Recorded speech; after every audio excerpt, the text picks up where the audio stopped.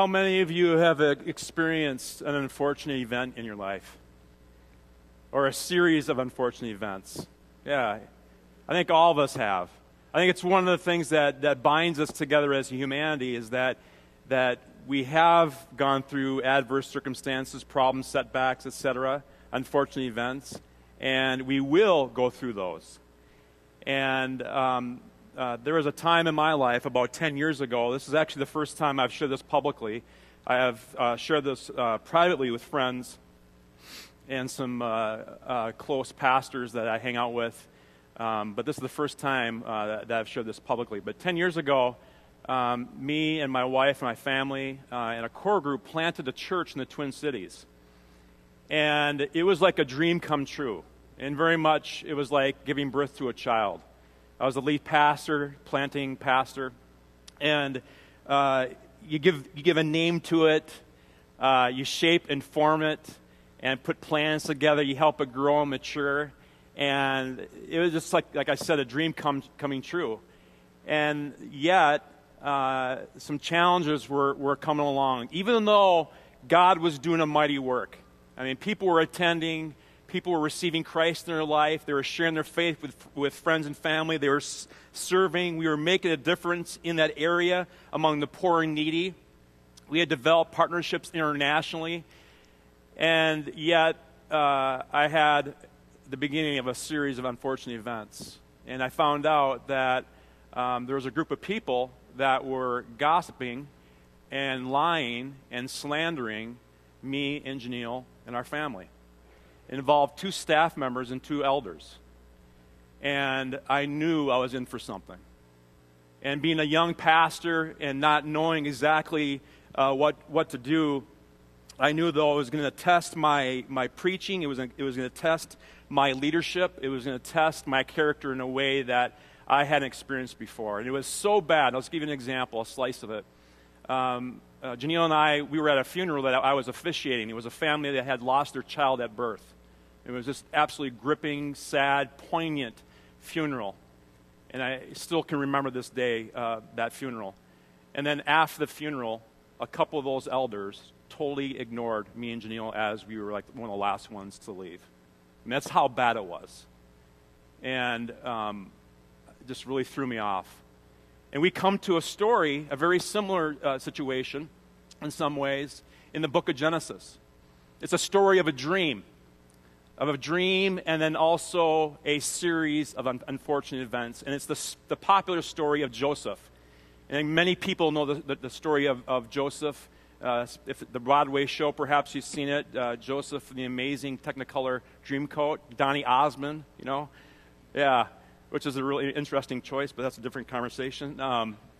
But if you have a Bible this morning, let's turn to that story, Genesis chapter 37. And if you're new to our church community, we've been in this series in Genesis for 17 weeks. We've been going through from the beginning, from Genesis chapter 1 to where we're at today. We only have 4 Sundays left.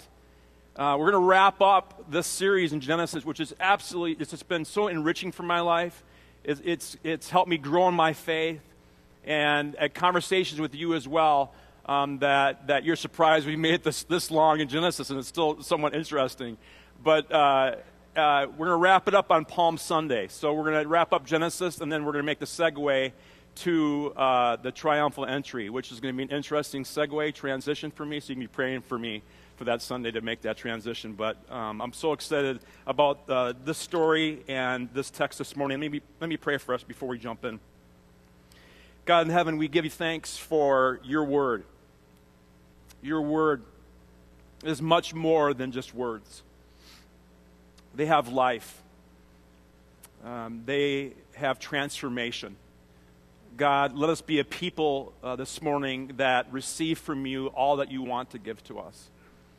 If there's distractions, if there's things in our minds that are kind of floating through that perhaps are going to pull us away from what you might have for us, help us to focus, clear our minds. And God, speak to us individually and also speak to us as a community with this story. In Jesus' name we pray. Everybody said? Amen. So Genesis chapter 37, I'm going to be reading from the New Living Translation, and you can pull it up on an app on your phone, or if you have a Bible, or you can follow along with the slides behind me. Genesis chapter 37, starting with verse 1. So Jacob, this is Joseph's dad, settled again in the land of Canaan, where his father had lived as a foreigner. This is the account of Jacob and his family. Okay, so right there we know about Jacob, and we would expect sort of the nomenclature of the Bible is when you read something like that, this is the account of Jacob, you would expect a genealogy, a listing of all the sons and their families, okay? When Joseph was 17 years old, he often tended his father's flocks. He worked for his half-brothers, the sons of his father's wives, Bilhah and Zilpah. But Joseph reported to his father some of the bad things his brothers were doing. Notice right away, Joseph is mentioned by name, and it's simply the brothers. Right away, we have a problem in this family. There's conflict. Because typically, again, in a genealogy, a family tree, they would be listed by name. All we have is Joseph, who's the second youngest of 12 boys here. He's the only one mentioned, and then it's like the brothers. Okay? Verse 3, Jacob loved Joseph more than any of his other children because Joseph had been born to him in his old age. So one day, Jacob had a special gift made for Joseph, a beautiful robe. But his brothers hated Joseph because their father loved him more than the rest of them. They couldn't say a kind word to him, and that's how bad it was. And I'm just going to kind of draw a little bit of the story for us to kind of follow along of these main characters. Because in many ways, the story of Joseph and this opening that we have is like a table of contents. It's a table of contents for this chapter. It's also a table of contents for the next 14 chapters, all the way to the end of Genesis 50. These are the main characters all the way to the end. So we have Jacob. And then we have Joseph. And then we have the brothers from different mothers, which actually literally is true. Okay? But it's very much this triangle. It's a triangle of love and hate. We're going to see that in the story. But from here on, all the way through Genesis, and especially in chapter 37, is that we have this triangle, we have interaction back and forth. Just a few notes here about what we see here in the story. First of all, as we look at what's going on, is that Jacob favors Joseph. Okay, parenting 101, not a good idea. Okay, that's not a good thing to do. And then also, on top of that, Jacob makes this special robe. We think it's a multicolor robe, but actually, sorry to burst your bubble and burst the bubble of Donny Osmond, it's not multicolor. I don't know if we have a picture of that. Do you have a picture, David, of that? No? Okay. Anyways, I had a picture of the Broadway play, and it shows the big robe of multicolor. In the actual Hebrew, it's just one color. It's a long coat with long sleeves, which back in that day would have denoted royalty. It was a regal coat. It would have been very special. The reason why we have it's multicolor, it comes from the Latin translation of the Hebrew word. I'm sure you're dying to know that. But anyways, sorry, don't tell your children that because it's probably going to ruin their Sunday school concept of Joseph. But Jacob is favoring Joseph, and he makes a special robe for him. And then something else as well, let's just back up for a moment, is that Joseph then reports, he brings a bad report to his dad about the brothers. And the actual language there, bad's a sort of a soft word. It's evil. He brings an evil report to his dad. And he knows his dad is a person whom that Joseph is favored by. So he knows sharing this report is going to do something. And in many ways, he's telling on them. So we have Jacob making some mistakes here. We have Joseph, and then we have the brothers. The brothers absolutely hate him. And we're going to find out how much they hate and what they do. So we're going to continue on here. Let's go to verse 5. And what I'm going to do now for the rest of the story is kind of walk through. So if you have teaching notes, you may want to take notes on the front part of your insert or perhaps in the back. And then I'll get into the fill in the blanks, okay? Verse 5. One night Joseph had a dream, and when he told his brothers about it, they hated him more than ever. Listen to this dream, he said. We were out in the field tying up bundles of grain. Suddenly, my bundle stood up, and your bundles all gathered around and bowed low before mine. His brothers responded, so you think you'll be our king, do you? You actually think you will reign over us? And they hated him all the more because of his dreams and the way he talked about them. Okay, just sort of a footnote. If you ever have dreams about your siblings bowing down before you, don't tell them. Don't tell them. Don't tell them. But he tells them this. And notice in your Bible, verses 4, 5, and 8, it mentions the brothers hated him. This is a deep-seated hate. If we were to compare this to Jacob in his experience with his brother Esau, where Esau hated Jacob, well, the brothers here, I would say, hate Joseph even more than Esau ever hated Jacob. Okay? So we have this dream that Joseph is going to reign. Okay? So moving down, let's move down to verse 12. Soon after this, Joseph's brothers went to pasture their father's flocks at Shechem. Anytime there's a city or location mentioned in the Bible, by the way, it has meaning, and we're going to talk about that in a second. When they had been gone for some time, Jacob said to Joseph, your brothers are pasturing the sheep at Shechem. Get ready, I will send you to them. I'm ready to go. Or more literally, here I am. That's what Joseph says. Go and see how your brothers and flocks are getting along. And again, with the original language, what Jacob is actually saying in here is shalom. Try to make peace with them in a very similar way that how Jacob went and made peace with Esau. Then come back and bring me a report. So Jacob sent him on his way. Now we need to stop for a moment because there is some important details here. Why does Jacob send Joseph, a 17-year-old, out there on his own? He's vulnerable. And Jacob knows that there is discord, there's contempt between the brothers.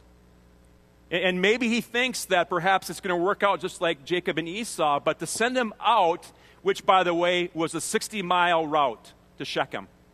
60 miles out there on his own. Also, he sends Joseph out, and Shechem is actually a chaotic city.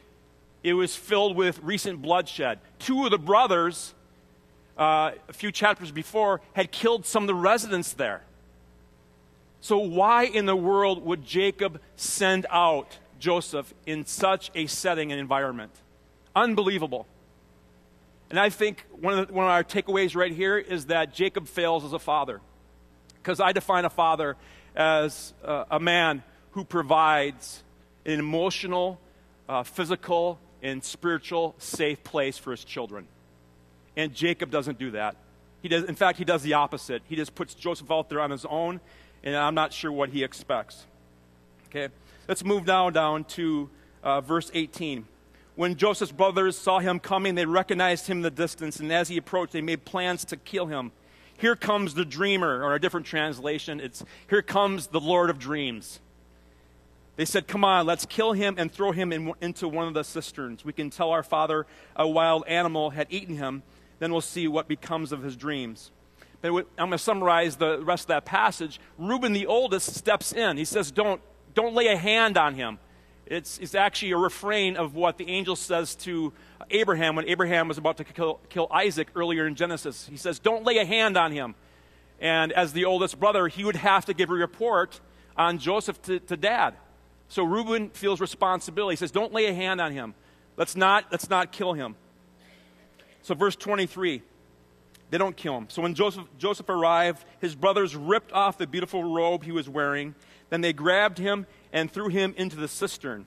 Now, a cistern was a hole in the ground that people would dig to collect rainwater. So they would have water. And they stick Joseph in one of those holes. And those holes aren't very voluminous. They're very narrow. So he's kind of squeezed in this hole. And they put him in there, and then get this. Then just as they were sitting down to eat. So it's like they're sitting down on the picnic table. They have roast beef and provolone sandwiches, and like you do, and your brother's stuck in a hole off to the side. It's just a weird setting. I mean, this is just how much they hate him.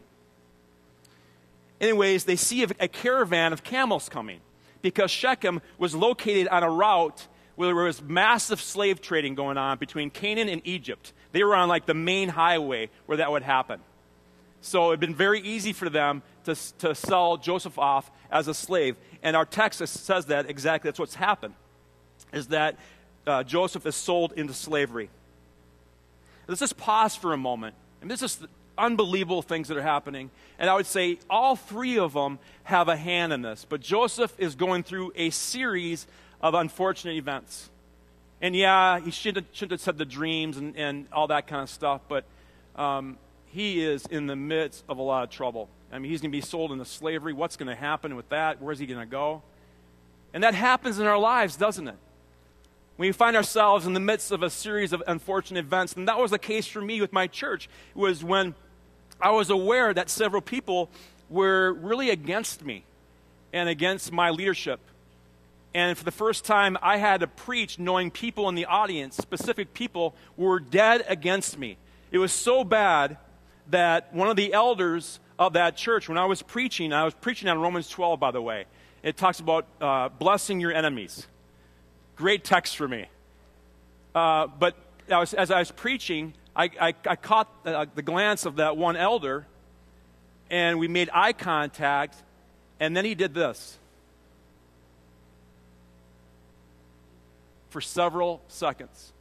And I thought, there's a leak in the roof. But it was mid-July, 80 degrees and sunny, so that didn't really work. But he did that, and he did it 2 other times during the service. And the message was very clear.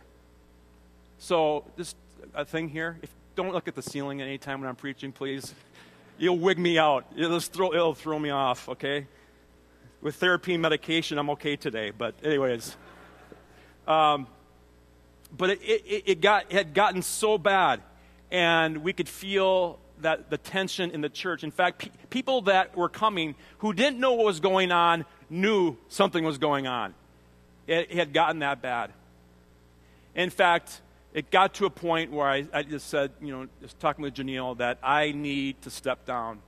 This church is in such a state right now. And I had a denominational official involved. He actually thought that one of the elders who used to be a pastor was pining for my job. I had another mentor that was with me during that time, that it felt like it was time to step down. But there's a side of me. I'm a competitive person. And there's a dark side of being a competitive person that some of you know. I wanted to get back. I mean, I'm embarrassed to say that, but I wanted to get back. I wanted to get vengeance. I wanted to clear my name. I wanted to do something to them that it's just kind of shameful to share. But during that time, Ocean's 13 had come out in the movie theaters. And there's this scene where George Clooney's character confronts Al Pacino's character. Al Pacino owns these casinos, and he's robbed a mentor and colleague of George Clooney's character, and has caused him to be ill. But George Clooney confronts Al Pacino, and he says to him, you got to knock off what you're doing and return the money. And if you don't, we're going to do something to you.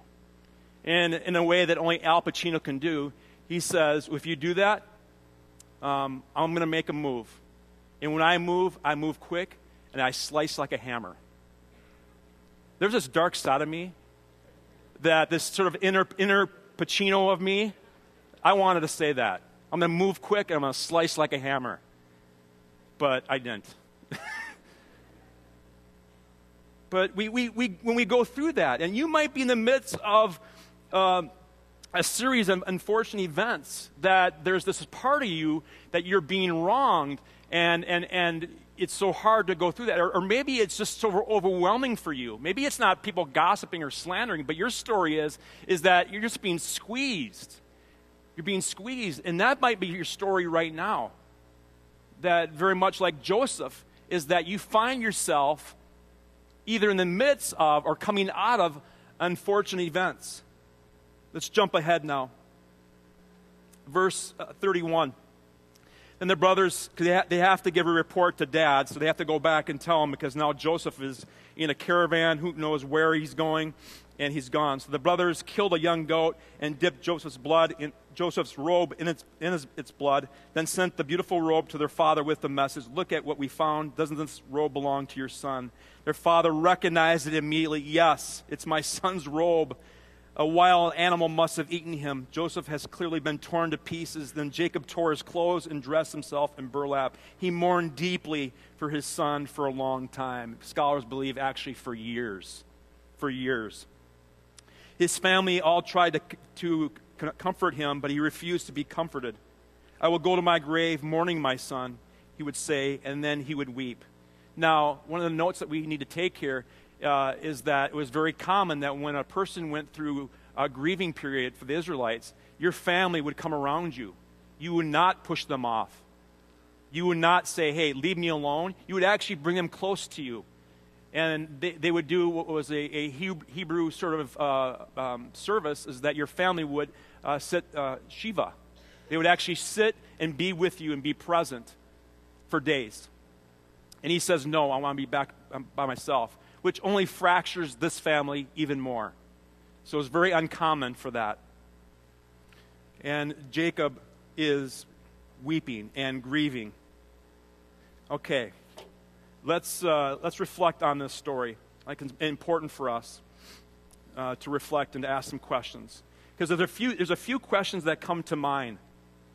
And the question that we want to ask ourselves is, as we look back on unfortunate events, is to ask the question, what would I have done differently?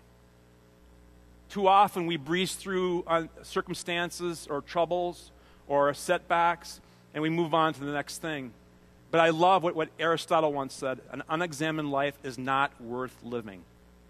And so often we become better, not bitter, we become better by looking back at unfortunate events and ask key questions. What would I have done differently?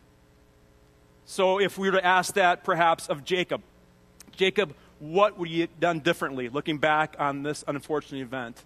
And Jacob, perhaps he would have said, "You know what, I shouldn't have favored my son so much. I probably should have made the robe. I should have been a better dad." You know, that would have been a very easy and very clear takeaway for Jacob. And then maybe for Joseph, if we were to ask the question, what would you have done differently? Maybe not telling my dream to my brothers. Maybe not having this pride where they would worship me. Maybe keep that to myself.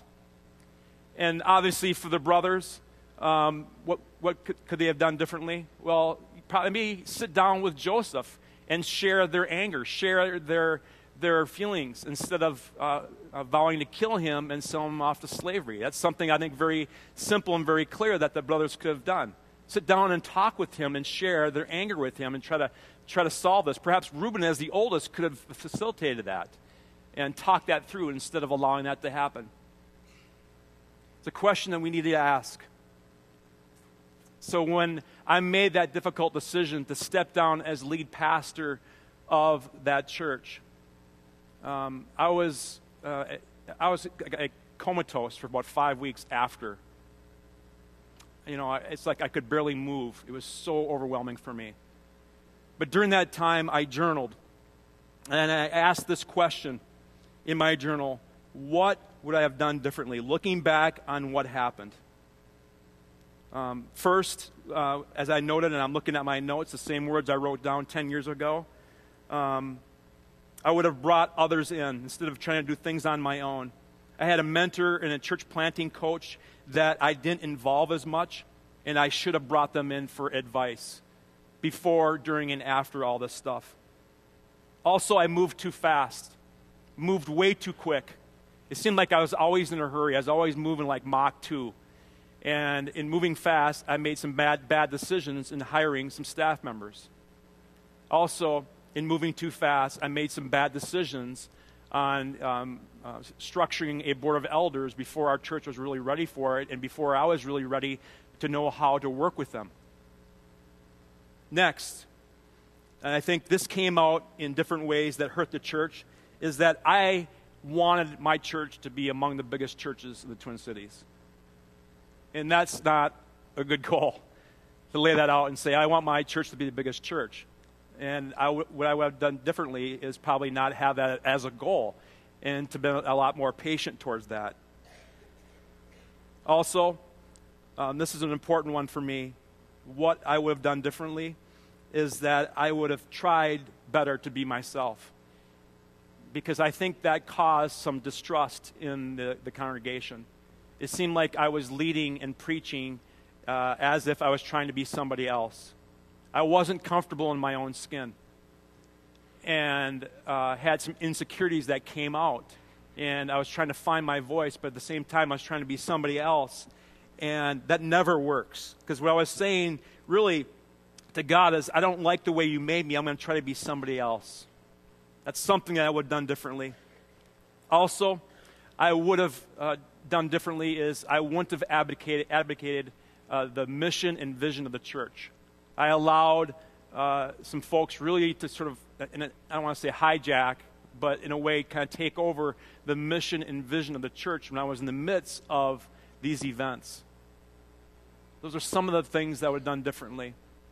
And then another thing I would have done differently was, as soon as I heard that about this gossip and slander and lies, I should have sat down with them, with a denominational official and some other leaders, to really try to talk this out. I didn't. I tried to solve it on my own. Question number 2. You have this in your teaching notes. If we were to jump in a DeLorean and hit 88 miles per hour and go back to that scene where Joseph is sold into slavery, and ask the question of these 3 characters, what do you do now? After this series of unfortunate events, Jacob, what do you do now? Joseph, what do you do now? Brothers, what do you do now? Because when we say, what could I have done differently, it's looking back. But when you're coming out of, or you're in the midst of unfortunate events, you have to ask the question, what do I do now in light of everything? It's a very important question. And that's a question, instead of looking out the window and simply blaming people, is actually you hold up a mirror and say, okay, what can I do now? What do I do now? And maybe for Jacob was to bring his family close together, like I said before, and unite, and actually build his family to be stronger than ever before in light of this tragedy. And maybe for Joseph, is as he's a slave, is to be the best version of himself, to be obedient to God, to be an example to other people. That no matter where he finds himself, whatever venue, is to be the best and serve with the best. And maybe for the brothers, what they could do now is maybe go look for the brother. Where is he? And also come clean. Tell their dad what actually had happened and what they did. That was a question I asked myself as well, as those 5 weeks, as I went through that and sort of comatose state. I asked myself the question, what do I do now? And this is what I wrote down. Be who God made me to be. Be comfortable and confident in who Craig Case is, which, by the way, is kind of odd to refer to yourself in the third person, but be the best version of who I am. And be confident of the talents and gifts that God has given me. Next, be faithful. Be faithful in the smallest things. So often we look for the large opportunities, but I'm reminded by the words of Jesus in Luke 16:11. If you're not faithful in the small matters of life, how can you be faithful in the large ones? So I resolved myself to be faithful with whatever opportunity God brought along my way, and he did. Also, what do I do now? Change some of my tendencies to be impatient. Slow down. Instead of trying to grow a church to be a certain kind of number, always leave the results to God. Always leave the results to God. I give my best, but I try to always leave the results to God. That was something that stuck with me. And then also, reach out and learn from gifted, godly mentors around me. And I have done that ever since then, the last 10 years. Calling up people, talking to businessmen, different leaders, and just kind of picking their brains. and allowing God to use that to shape and develop my leadership better. Well, the third question I think we ought to ask about the story of Joseph is, where is God in this whole ordeal? He's not mentioned once in the entire chapter, by the way. I don't know if you noticed that. The first 36 chapters of Genesis, God is everywhere. All of a sudden, 37, and then we make our way later in Genesis, he's not mentioned that much. It's kind of like he's behind the scenes. But we need to ask the question, where is God? Actually, a better question is, because God is present, why is God silent? Why was God silent in the midst of these unfortunate events? And it's a question that we ought to ask of our lives too, is that when we're in the midst of a challenging circumstance or ordeal, why is God silent? And you ought to ask him that. If you read the Psalms, it's everywhere. They're constantly asking God, God, where are you? In other words, why are you silent? Because God promises to never leave us, but why is he silent? Because he is at times.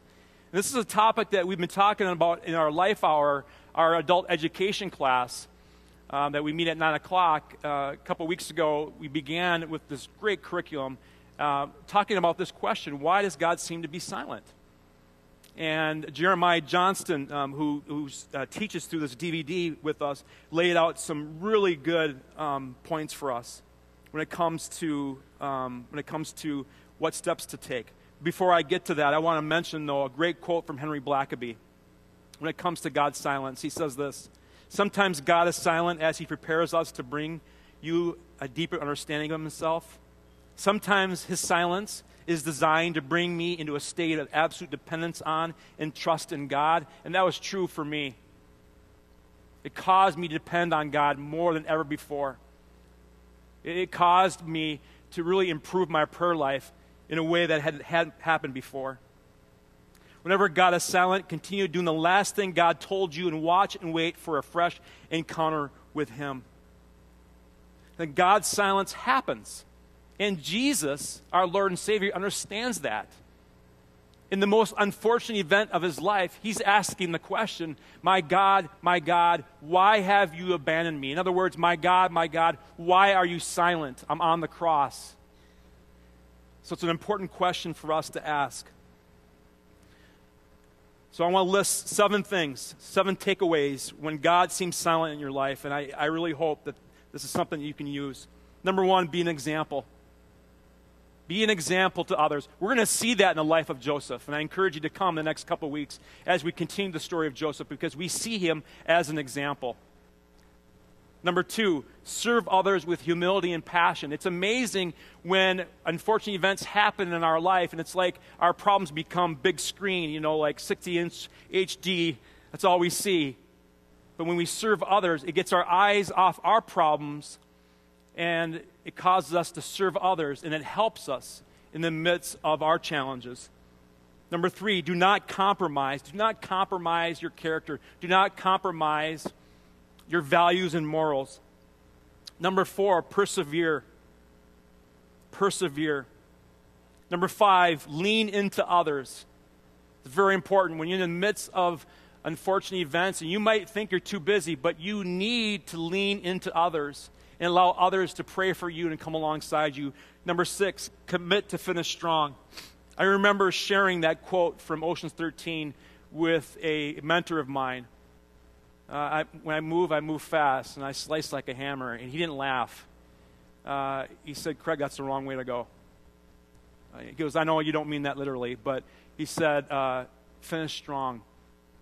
He said, "Your church will remember more about you in your last 6 months than your first couple of years." And those words stayed with me. Finish strong. And last, pray and love. And despite what Janelle and I and our family had felt and the ordeal we had gone through on our last Sunday that we had with that congregation, we sought just to love all the way through. Because it never works to repay evil with evil, as the Bible says. It never works, because it keeps evil in circulation. And even though there was no resolution with this group that were gossiping and such, we sought to love them all the way, because love wins. Love always wins. And the last Sunday that we were there, the last part of that service, me and Janelle and the kids served the Eucharist that congregation. And several of those people came down and received the bread and juice. And we sought to love them all the way to the end. So I want to encourage you in your unfortunate events to pray and to love. All right, let's move just one verse, and then I'm going to close here. In verse 36, we get a little foreshadowing of what happens for Joseph. Meanwhile, the Midianite traders arrived in Egypt, where they sold Joseph to Potiphar, an official of Pharaoh, the king of Egypt. Potiphar was the captain of the palace guard. Joseph goes from nearly being killed to being stuck in a hole to be sold in slavery. He ends up in the palace. In many ways, I feel like Joseph. 10 years later, I feel like I'm in a palace, that I'm a lead pastor of a beautiful, wonderful community of people. And I can't thank God enough. Let me pray. Father God, we give thanks for this morning. And God, we pray your blessing upon each person. And God, you know their unfortunate events that have occurred in their lives and the events that are happening in their life perhaps right now. And God, I pray that you heal them, that you walk alongside them. And perhaps they're in a time right now where you seem silent. God, work in them to persevere, to take an extra step when they have nothing left. Holy Spirit, empower them. And God, help them to reach out to others. Maybe it's people in this church community that we can come alongside them and encourage them and be with them, to know for them that they're not alone. In Jesus' name we pray. Amen.